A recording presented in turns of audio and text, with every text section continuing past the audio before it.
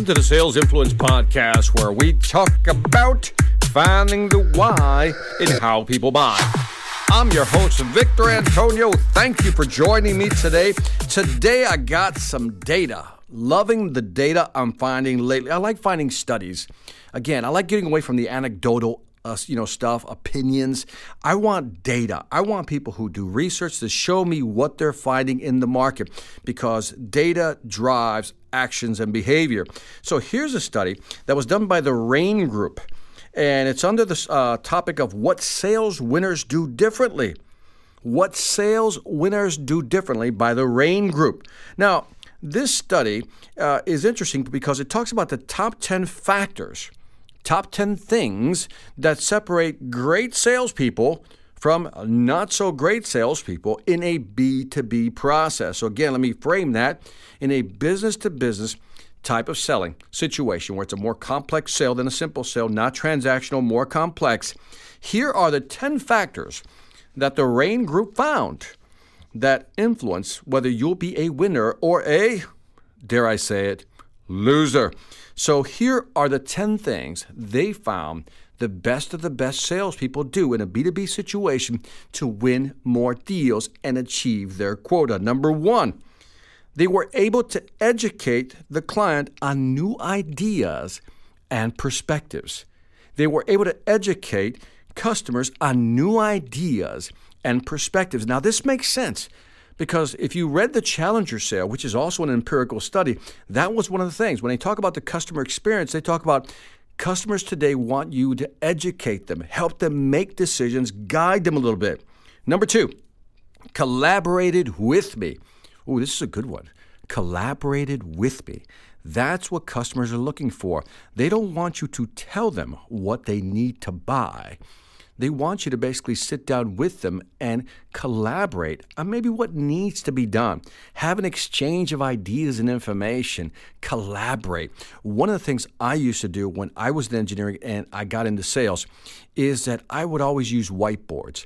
And as I would design a network, I would always invite my prospect or customer to come up and basically help me draw the network out.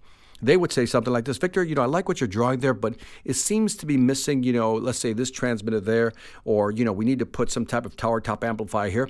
I would just say, well, why don't we do this? I say, here, let me hand you the pen, the marker, and why don't you draw what you're kind of seeing? And I knew that if I can get them up there to draw with me, the chances of me closing the deal just went up. So I buy this one. Number three, persuaded me that we would achieve the results. Ooh, this one's good. The salesperson persuaded me that we would achieve results. Now, let's think about this one. On the surface, the statement sounds innocuous, but it's really powerful.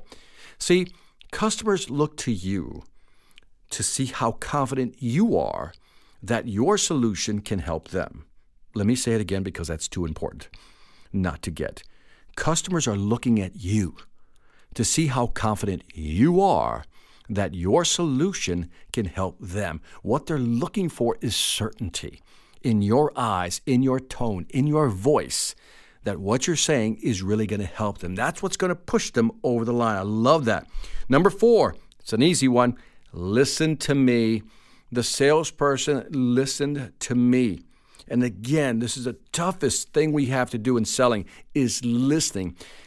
Studies have been shown that when salespeople first start out, they do exceptionally well. In other words, they just really seem to kill it. Then once they get into their groove, their sales start to drop off. And one theory, again, I've not seen the data to support this theory, but here's one theory, is that in the beginning they're asking more questions because they don't know a lot about the product or service or maybe about the customer. So what they'll do is they'll ask more questions. In other words, get the customer to talk more. But once they're good at pitching, selling, positioning, they start listening less and talking more. So I feel this one. You got to listen to your customers.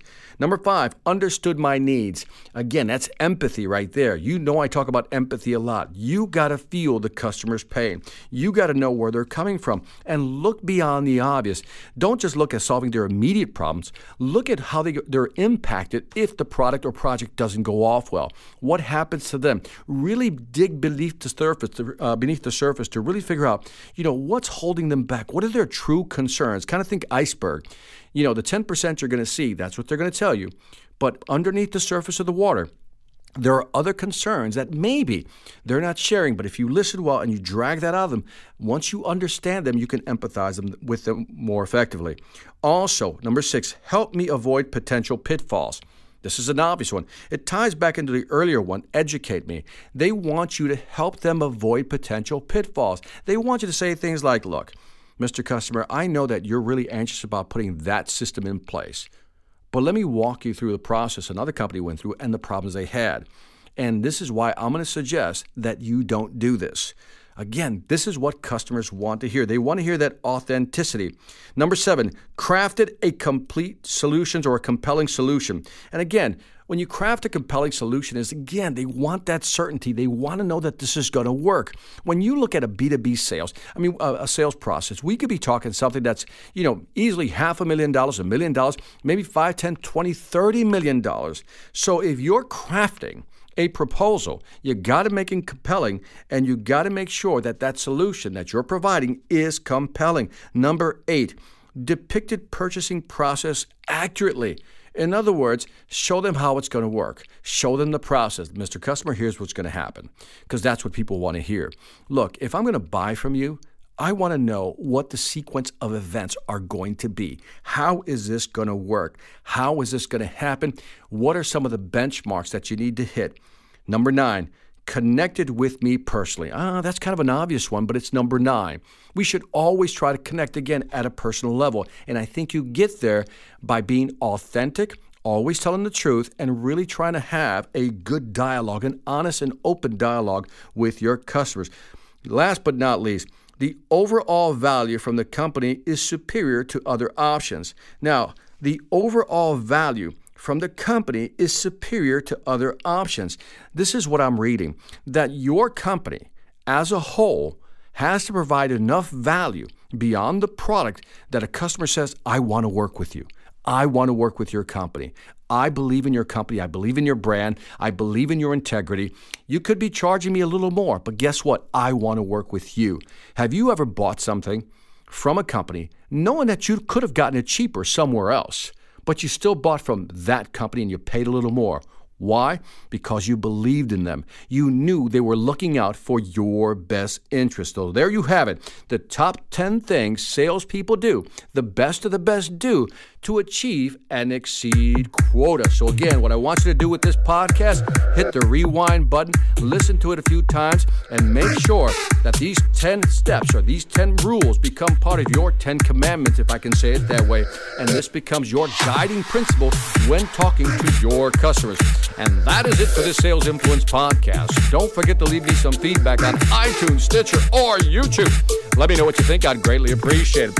Also, check out my online sales training platform, the Sales Mastery Academy. Again, we're now up to almost 44 courses, almost 400 videos, my 13 books. So if you're serious about increasing your sales ability, go to salesmasteryacademy.us. That's salesmasteryacademy.us. Lastly, I want to thank you for listening. This is Victor Antonio, always reminding you, selling ain't hard when you know how. Take care.